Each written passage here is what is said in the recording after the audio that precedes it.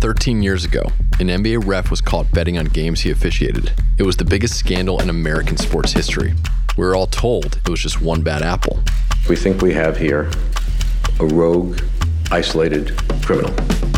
But according to that referee, Tim Donaghy, it wasn't him who was fixing games. It was the NBA.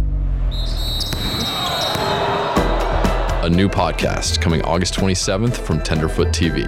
This is Whistleblower. Listen for free on Apple Podcasts.